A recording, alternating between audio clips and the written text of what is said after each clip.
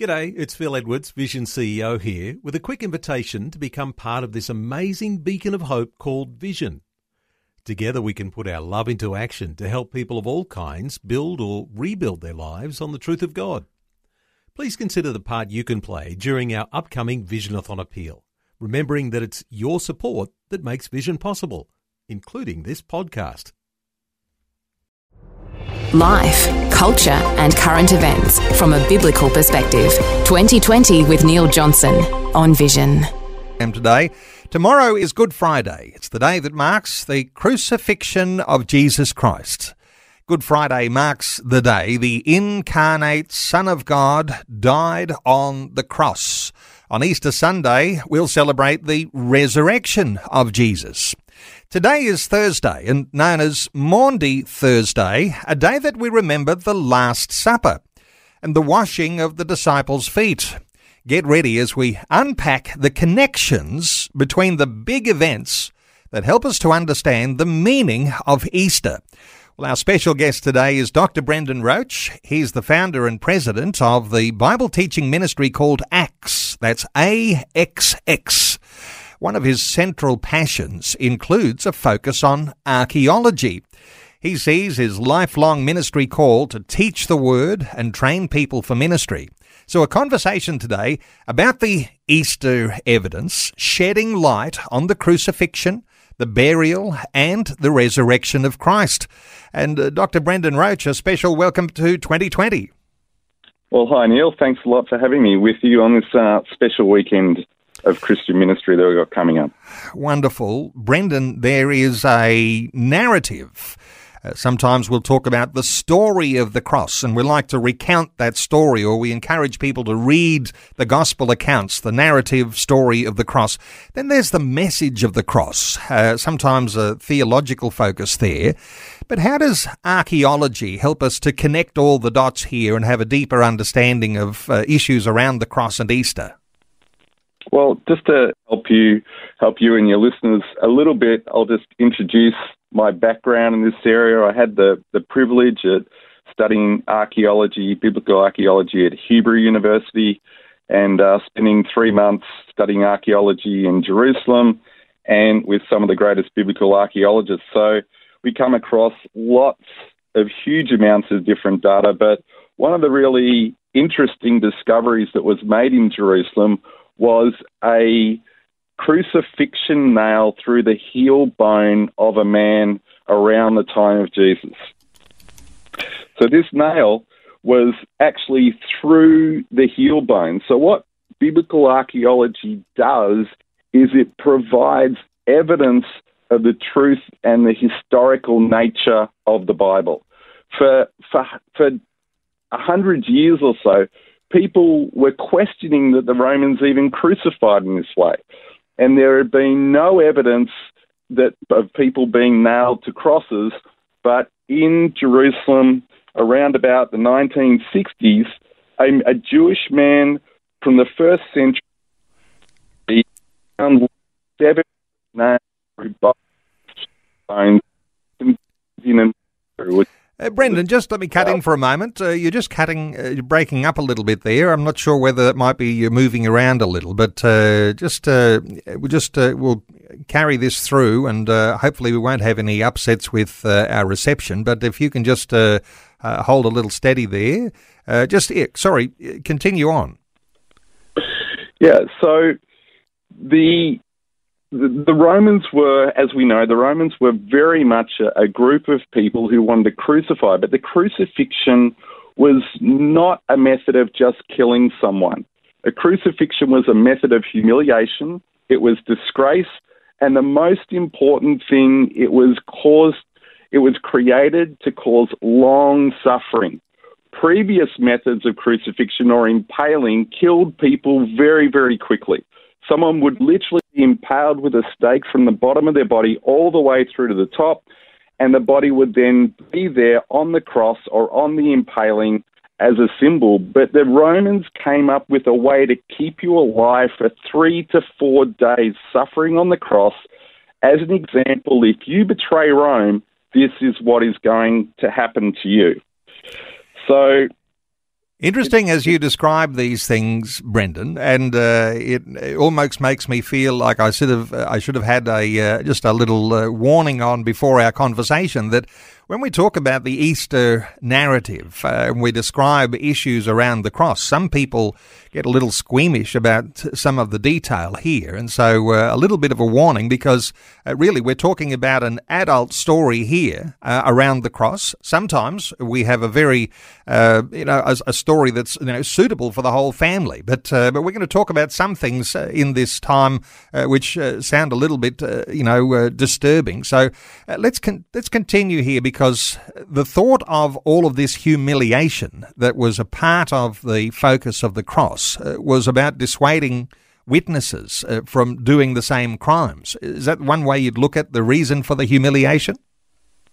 Yeah, certainly it was absolutely a humiliation. It was a warning sign to family, to friends, to other Christians, to criminals, to whoever it might be. It was Rome making a statement, not only that we're in control, but we are going to humiliate you and make sure that you suffer the most painful death possible.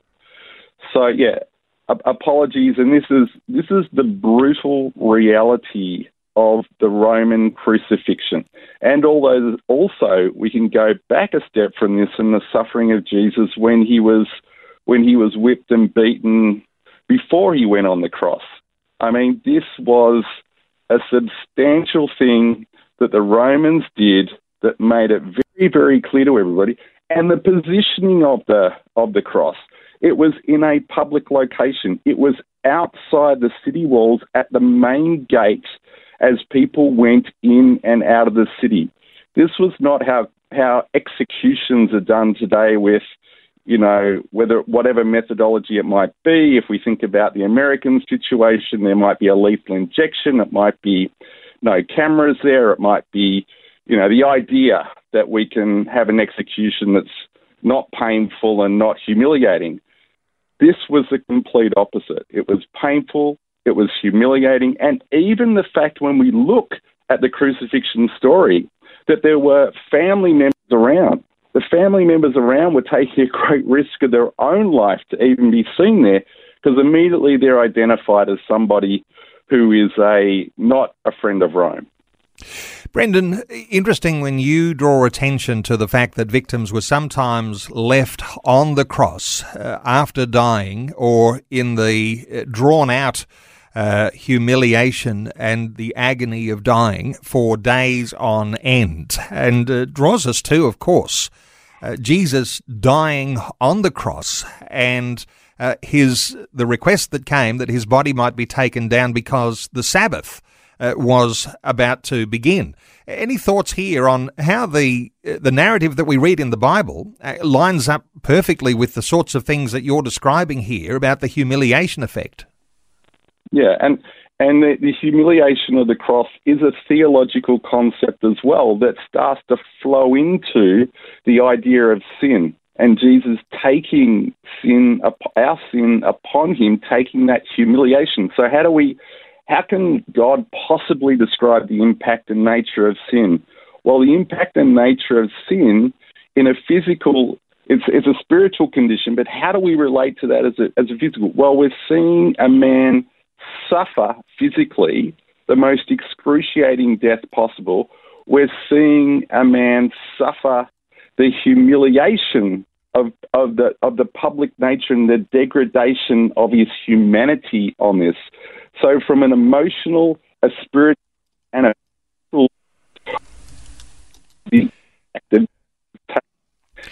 sin.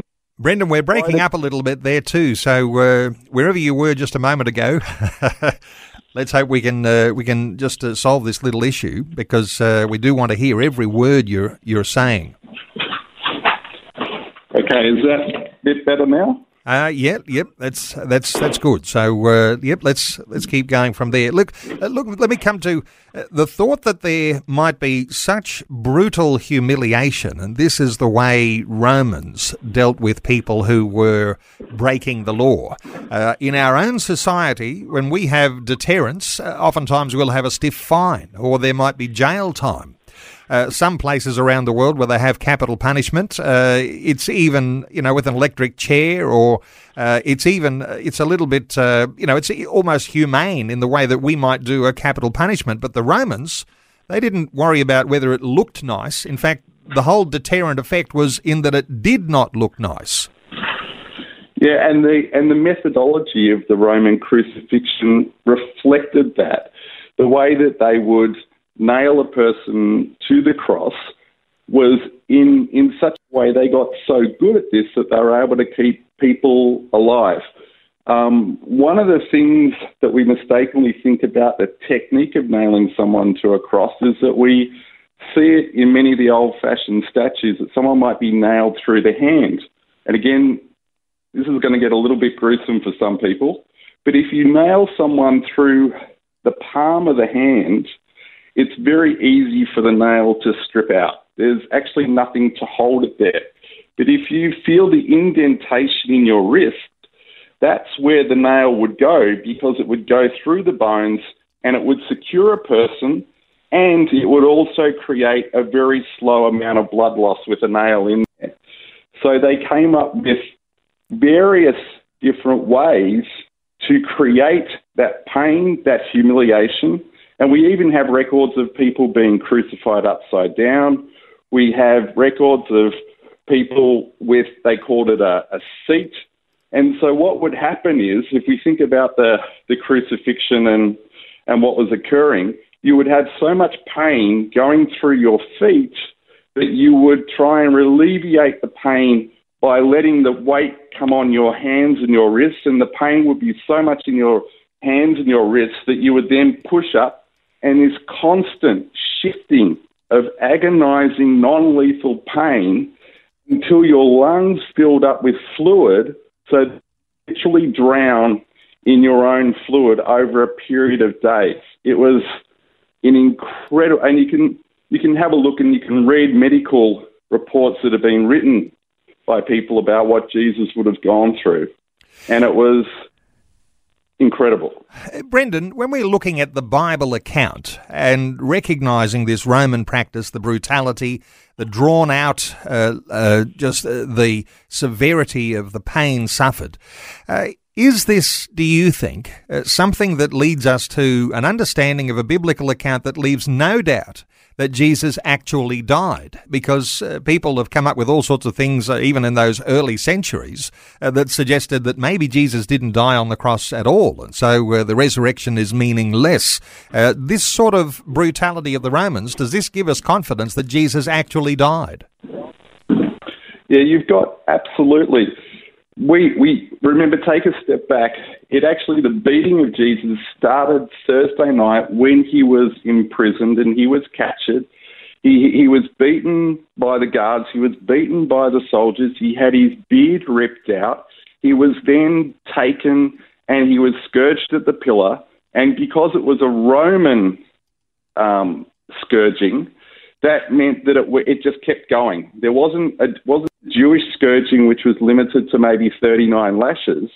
They kept going, and that alone, the scourging at the pillar, was enough to kill a person, because we're not just talking about leather whips. We're talking about leather whips that had iron and barbs and metal balls attached that would literally be ripping the skin open. And this was originally seen to be enough of the punishment. So then putting Jesus onto a cross, further pain, further humiliation, further blood loss, there is absolutely no doubt that Jesus would have died from this. Plus, you've got Roman soldiers there who are at the cross, and these are guys who are paid to kill people. They know when someone's dead, and if they're not dead, they get to take that person's place on the cross. So there's no doubt of that Jesus actually physically died. And again, it becomes the more, how can I put it? I call it the more mythical beliefs of secularism that would actually say that a person could actually survive that. And guess what? Without medical treatment, just because they lay on a cool rock. I don't think any hospital that we go in today says, you know what? You've been in a car accident. What we'll do is we'll put you on a cool rock and leave you there for a couple of days and we'll come back when you recover. It is just an absolute nonsense. Our talkback line open, 1800 316 316. You might like to join in our conversation. It is a brutal conversation, even about a very brutal event, the events of Crucifixion Day, Good Friday. So 1800 316 316 to join us in the conversation. Brendan Roach is our guest. He's the founder and president of the Bible teaching ministry called AXX, AXX. Brendan, why don't we take a call from a listener, caller from Sydney. Hello, welcome along. Yes. Hello. Hi there. I haven't got a name for you. What's your name? Will. Will, what are your thoughts? I just want to say, talk about it says in the Bible about 3 days and 3 nights in the Bible. So how does it add up? How do you guys add that up? Okay, 3 days and 3 nights was the Jonah thing. On the third day is New Testament. Your thoughts here, Brendan, for Will? Yeah, that's a great question, Will. And once you start to look and think about it, it just doesn't seem to fit correctly, does it? But there is a very simple answer, and that answer is that we're going by the Jewish calendar or the Jewish day and night, not the Western or current day and night. So the Jewish day starts at sunset. And so when you go through the idea of it starts at sunset and then sunrise, you actually get 3 parts of days. So you get the day when Jesus was died, the Friday, then we go into Friday night. So Friday night is day 2, and then we go through Friday night, Saturday, and then we come to Sunday morning, and we've had the 3 days. So the way you need to understand it is not 3 24-hour periods. It's not 3 periods of time as per the way we understand it. It's 3 parts of a day. That being, you go into Friday, you go on a Friday night, and the clock starts ticking on the sunset. So that's when the new day starts. So you need to think about it in that way. And the Bible is not trying to give us the idea that Jesus was in the grave for 72 hours. Jesus was in the grave for 3 days, and that's what the message which is trying to be given there. So that's the simple explanation without going through it in about 20 minutes as I would in a class with the board and charts and explaining all the variations. Hope that helps you, Will. Okay, Will, thank you so much for your call. Our talkback line is open on 1800 316 316. Brendan, let's turn our attention and your expertise in archaeology. There's been a little bit of a controversy around the site of the crucifixion. Now, most of us have never been to Israel and we don't have that geography in our minds. But when we think of the site of the crucifixion, sometimes people say that site must have been at the Holy Sepulchre, or others say at the Garden Tomb. How do you, as an archaeologist, give your impression about the actual site of the crucifixion? Well, for those who haven't been there, and I should have made mention of this, if you go to our Facebook page or the Vision Christian Radio Facebook page at the end of this, I've posted some photos and some images that'll help a little bit, but it's always difficult to describe a physical thing when we don't have the images available. But you've got the 2 locations. If you've ever been on pilgrimage or if you ever go to Jerusalem, you'll see the 2 locations. You've got the Church of the Holy Sepulchre, which history goes back to the 4th century as the place of the crucifixion, and you've got the what's called the Garden Tomb, which was discovered about 120 years ago by a British explorer. Now, let me start by saying if you're an evangelical Pentecostal Christian, you want it to be the Garden Tomb, because when you go to Jerusalem, the Garden Tomb is a place of peace and tranquility where you can reflect, and it's great. If you're Catholic and Orthodox, you're probably going to be very comfortable with going into the Holy Sepulchre. I've taken many groups there, and most Pentecostals and evangelicals feel extremely uncomfortable in the Holy Sepulchre. It's almost a little bit like a football match once you get in there. You've got the icons, you've got the religious paraphernalia, but there is not a lot of level of respect for the potential place of the crucifixion and death and burial of Jesus. So that's what I want to say up front for those people who have already been there. Brendan, I'm led to understand that at the Holy Sepulchre, there are different factional Christian groups who hold their own ground, and it's not unusual to even have a violent punch-up that's happening. And the sort of I'm led to believe that it's smelly, it's uncomfortable, as you say. So very difficult to think that this might even be the place. But there are factions who hold their ground, aren't there, within the Christian community, and it doesn't look very Christian when you've got people arguing with each other. Well, when you go there, I would. It's control, and I might be slightly wrong on the number here, but there's 17 different, let's call them denominations rather than factional groups, that are actually represented in the whole. Hang on, Brendan, I'm just losing you, breaking up a little bit here too, so not sure what we can do. Just adjust your phone there again.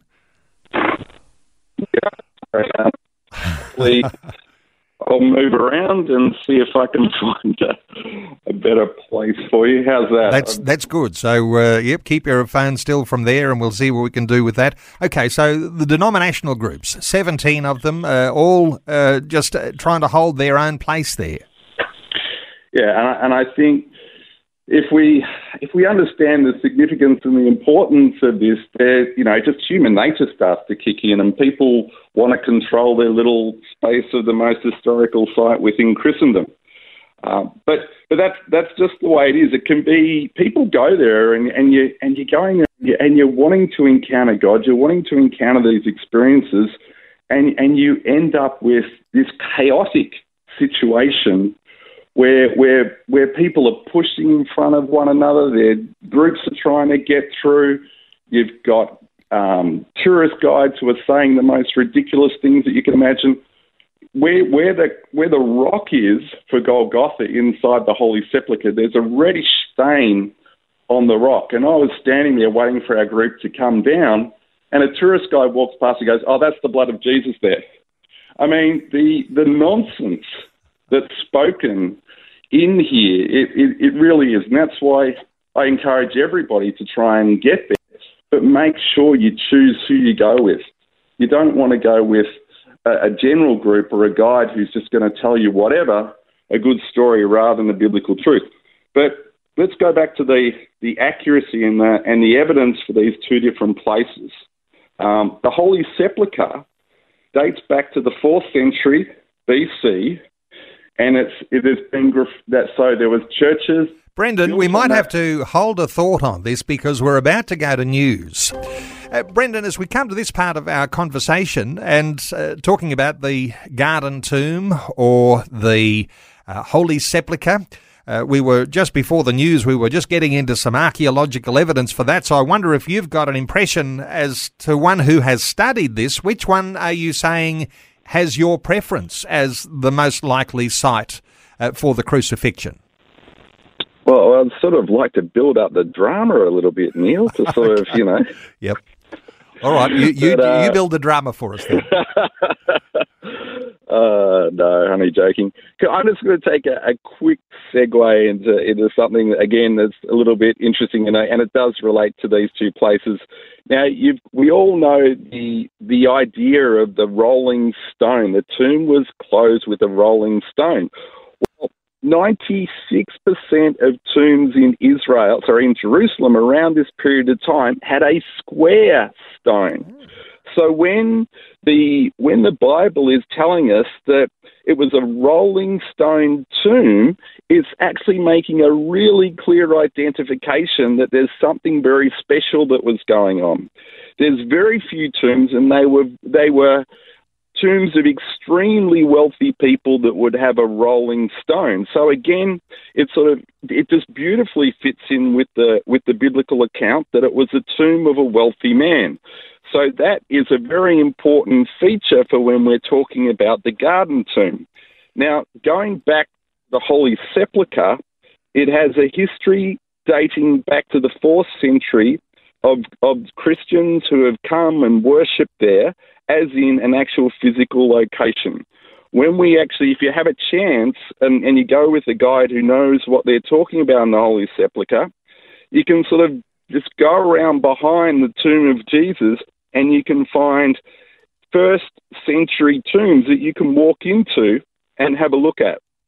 So it's absolutely the location of where there's 1st century tombs. So that's an important part of the historicity of the Holy Sepulchre. It's also, now let's go back a few hundred years to the Roman occupation. The Romans wanted to wipe out all reference to the Jewish tradition. So they turned the Temple Mount into a rubbish dump after destroying the temple, and they ploughed the whole city back to its foundations. When they did that, the location of Jesus' tomb, they built a temple on it to Hadrian in 107 or after 117 AD. And in the ancient world, it was very typical to build temples over someone else's religious site to demonstrate dominance. So there's a lot of long-standing history. There's graffiti that goes back to the 2nd century that's been found at the Holy Sepulchre. So there's a lot of evidence, 1st century tombs. Okay. And what about... Yep. Keep going. I don't want to interrupt. This is wonderful. Yeah, so let's have a look at the Garden Tomb.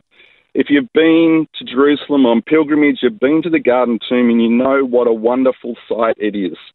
So the thing about the Garden Tomb is we have the skull-shaped rock. And so the skull-shaped rock is again linked to the idea of Golgotha and the idea of the skull and a place of execution. So that's definitely one thing in favour of the Garden Tomb. We have the actual tomb itself.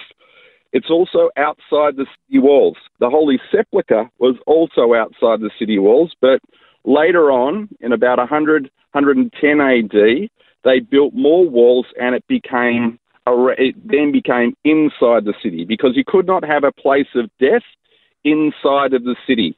You could not have a tomb inside of the city.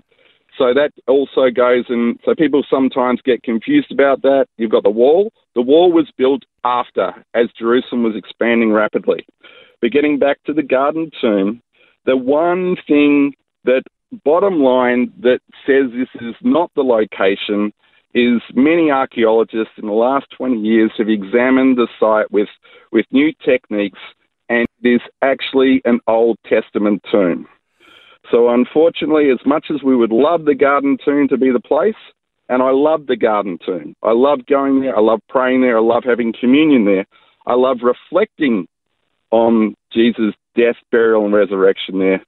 But unfortunately, the Garden Tomb is not the location, in my humble opinion. Okay, and that's important, but it's your educated opinion that we're asking you for today, and so Church of the Holy Sepulchre is more than likely to be the more accurate location.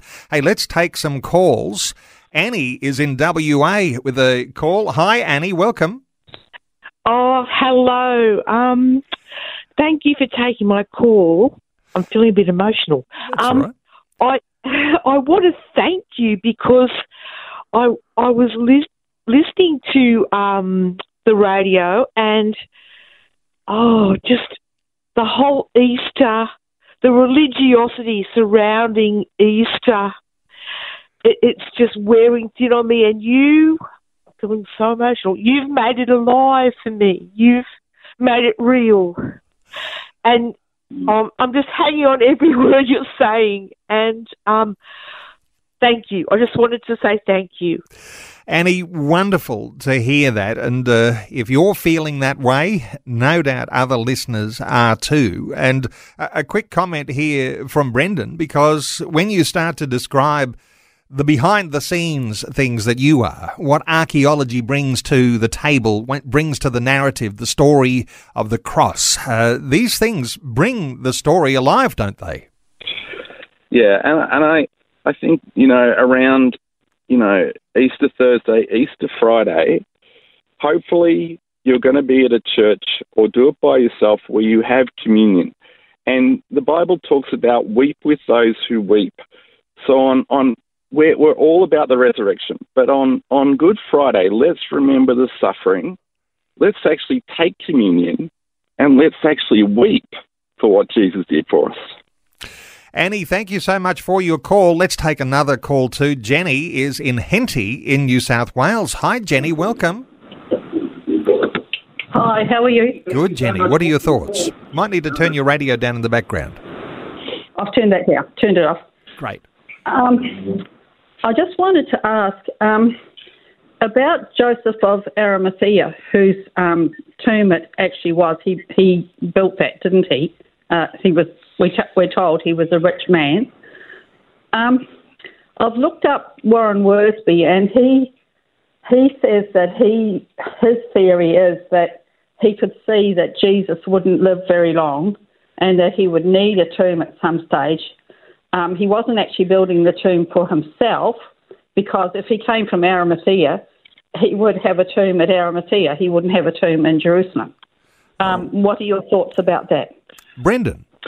Yeah, well, one of the things which possibly, but what I'm going to tell you is that Jerusalem was, is, and always will be prime burial real estate for a Jewish person. So we're talking about a Jewish person here, and let's remember what Ezekiel says, the valley of dry bones, and we've got the account of the resurrected people around Jerusalem. So the whole idea of the rapture is very much built around the concept that those in Jerusalem are going to be raised up out of their graves, and we only have a very obscure reference to it in the New Testament.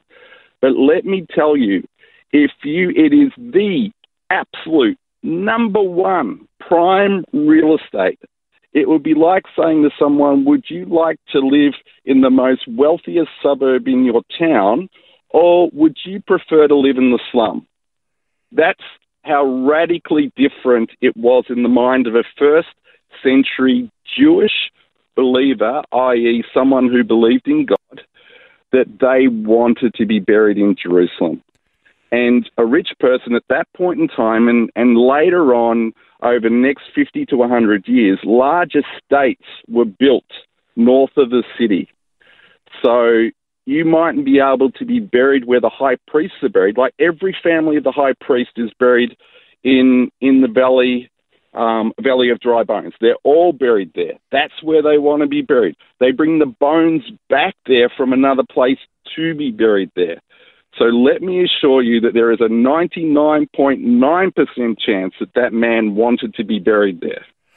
Jenny, thank you so much for your call. Our talkback line is open on 1-800-316-316. You might have your own question or a comment, even a critique for our conversation. If something you think doesn't sound quite right, you're welcome to give us a call, 1-800-316-316. Let's talk about the burial practices a little more deeply here, Brendan. The container that the bones or the bodies are put into, called an ossuary. These are sometimes important. You might like to explain for listeners why an ossuary is actually an important part of the Easter story. Well, the ossuary was a very limited practice to Jerusalem from about 150 BC to about 70 AD when the Romans destroyed the city. So there was a heightened sense of ritual purity in Jerusalem at that point in time. That being the idea that you wanted to be as holy and righteous. By righteous, I mean in right standing with God, not religious, but righteous, in right standing with God, And one of the ways that that would be done was through the burial practices. So the person would die, as we see with the death of Jesus. They take, and it is on a stone bed for that body to be prepared. Now, they didn't have the chance to finish the preparations of the body in the Easter story for Jesus. So they laid him in the tomb, and they were coming back the morning of the resurrection to finish those practices. The body would be laid out on this stone slab for a year. And again, sorry for the brutal nature of this, but the flesh would rot off the bones. The bones would then be collected, and the bones would be collected into what we would understand as a small coffin. We call it an ossuary. It's made out of limestone, and it's the length of the leg bone, the width of the ribs, and the height of all the bones with the skull placed on top of it. So imagine a large briefcase for those who are old enough to remember what briefcases were. So that type of scenario. So it links in with the biblical concept of sin is in the flesh. And so the flesh rots away, the bones that remain are holy, but what we see in the story of Jesus is the flesh doesn't have to rot away because Jesus deals with the sin. When he goes into hell, he defeats sin and he's resurrected with a glorified body. So there is no there is no sin in Jesus' flesh. So again, that's a very important concept that's not well known around the scriptural account. Let's take another call. Teresa is in Peterborough in South Australia. Hi, Teresa. Welcome. Oh, hi. Thanks for having me on. What are your thoughts? Just this Easter, I'd like to see people going to church and not wearing that horrible face mask. Yes, I think, in a lot of places there's a whole lot more freedom. There are obviously going to be some places around the nation, some states where the face masks are still part of the law or the health orders. But yes, I think you're absolutely right there. Did you have anything else, any question around the conversation today about the crucifixion and the resurrection? Just that we should be telling people about Jesus every day and that, a special time, Easter's a special time, and encourage people to go to church. Wonderful stuff, Teresa. And interestingly, Brendan, when we have conversations about some of the deeper aspects of the story and the message of Easter around this time of year, this is a deepening of our understanding that actually prepares us to be able to share our faith with others. So this is a time to actually look to deepen your faith, isn't it? Yeah, I think one of the things is we've all been through different forms of let's call it suffering in the last 2 years, and people have lost family members, people have lost jobs, people have been locked down, people have had huge restrictions put on their life. This is where us as Christians need to embrace the theology of suffering, and Good Friday is the day to do that. That there is suffering as part of our life, but there is always a resurrection. There is always a hope of the future, not only in the Easter story, but in our own personal story. So let me just encourage you. We've all been through huge amounts of suffering of one form or another in the last 2 years. There is a hope. There is a resurrection. There is a day when we will come through this, and many already have, but for those who haven't and are still going through it, just take this day, Easter Sunday, and celebrate the resurrection of Jesus, but also celebrate your own personal resurrection of your life and your circumstances, as we believe in a dark time that we too are going to be resurrected and see a hope in a future. Teresa, thank you so much for your call. 1-800-316-316. Hey, let's come to the fact that today is Maundy Thursday, and a day that we might remember the Last Supper. It's a part of Easter too, and when we're talking about burial practices, is there a link here, Brendan, that we can see as important for thinking about what happened on the Thursday before Good Friday? Yeah, so if we go back, many of us focus on Jesus washing the feet of the disciples as an act of humility and servant leadership, which it absolutely is. But when we link it to the ossuaries, when we think about the high level of ritual purity that's going on, it takes on a whole nother meaning to this story. So, for example, it was believed if you walked in the dust of another person who was impure, unholy, you would become unholy. So when we think about that story, so that's just the idea of the nature of sin and how invasive it is in our life, right? That just a small speck.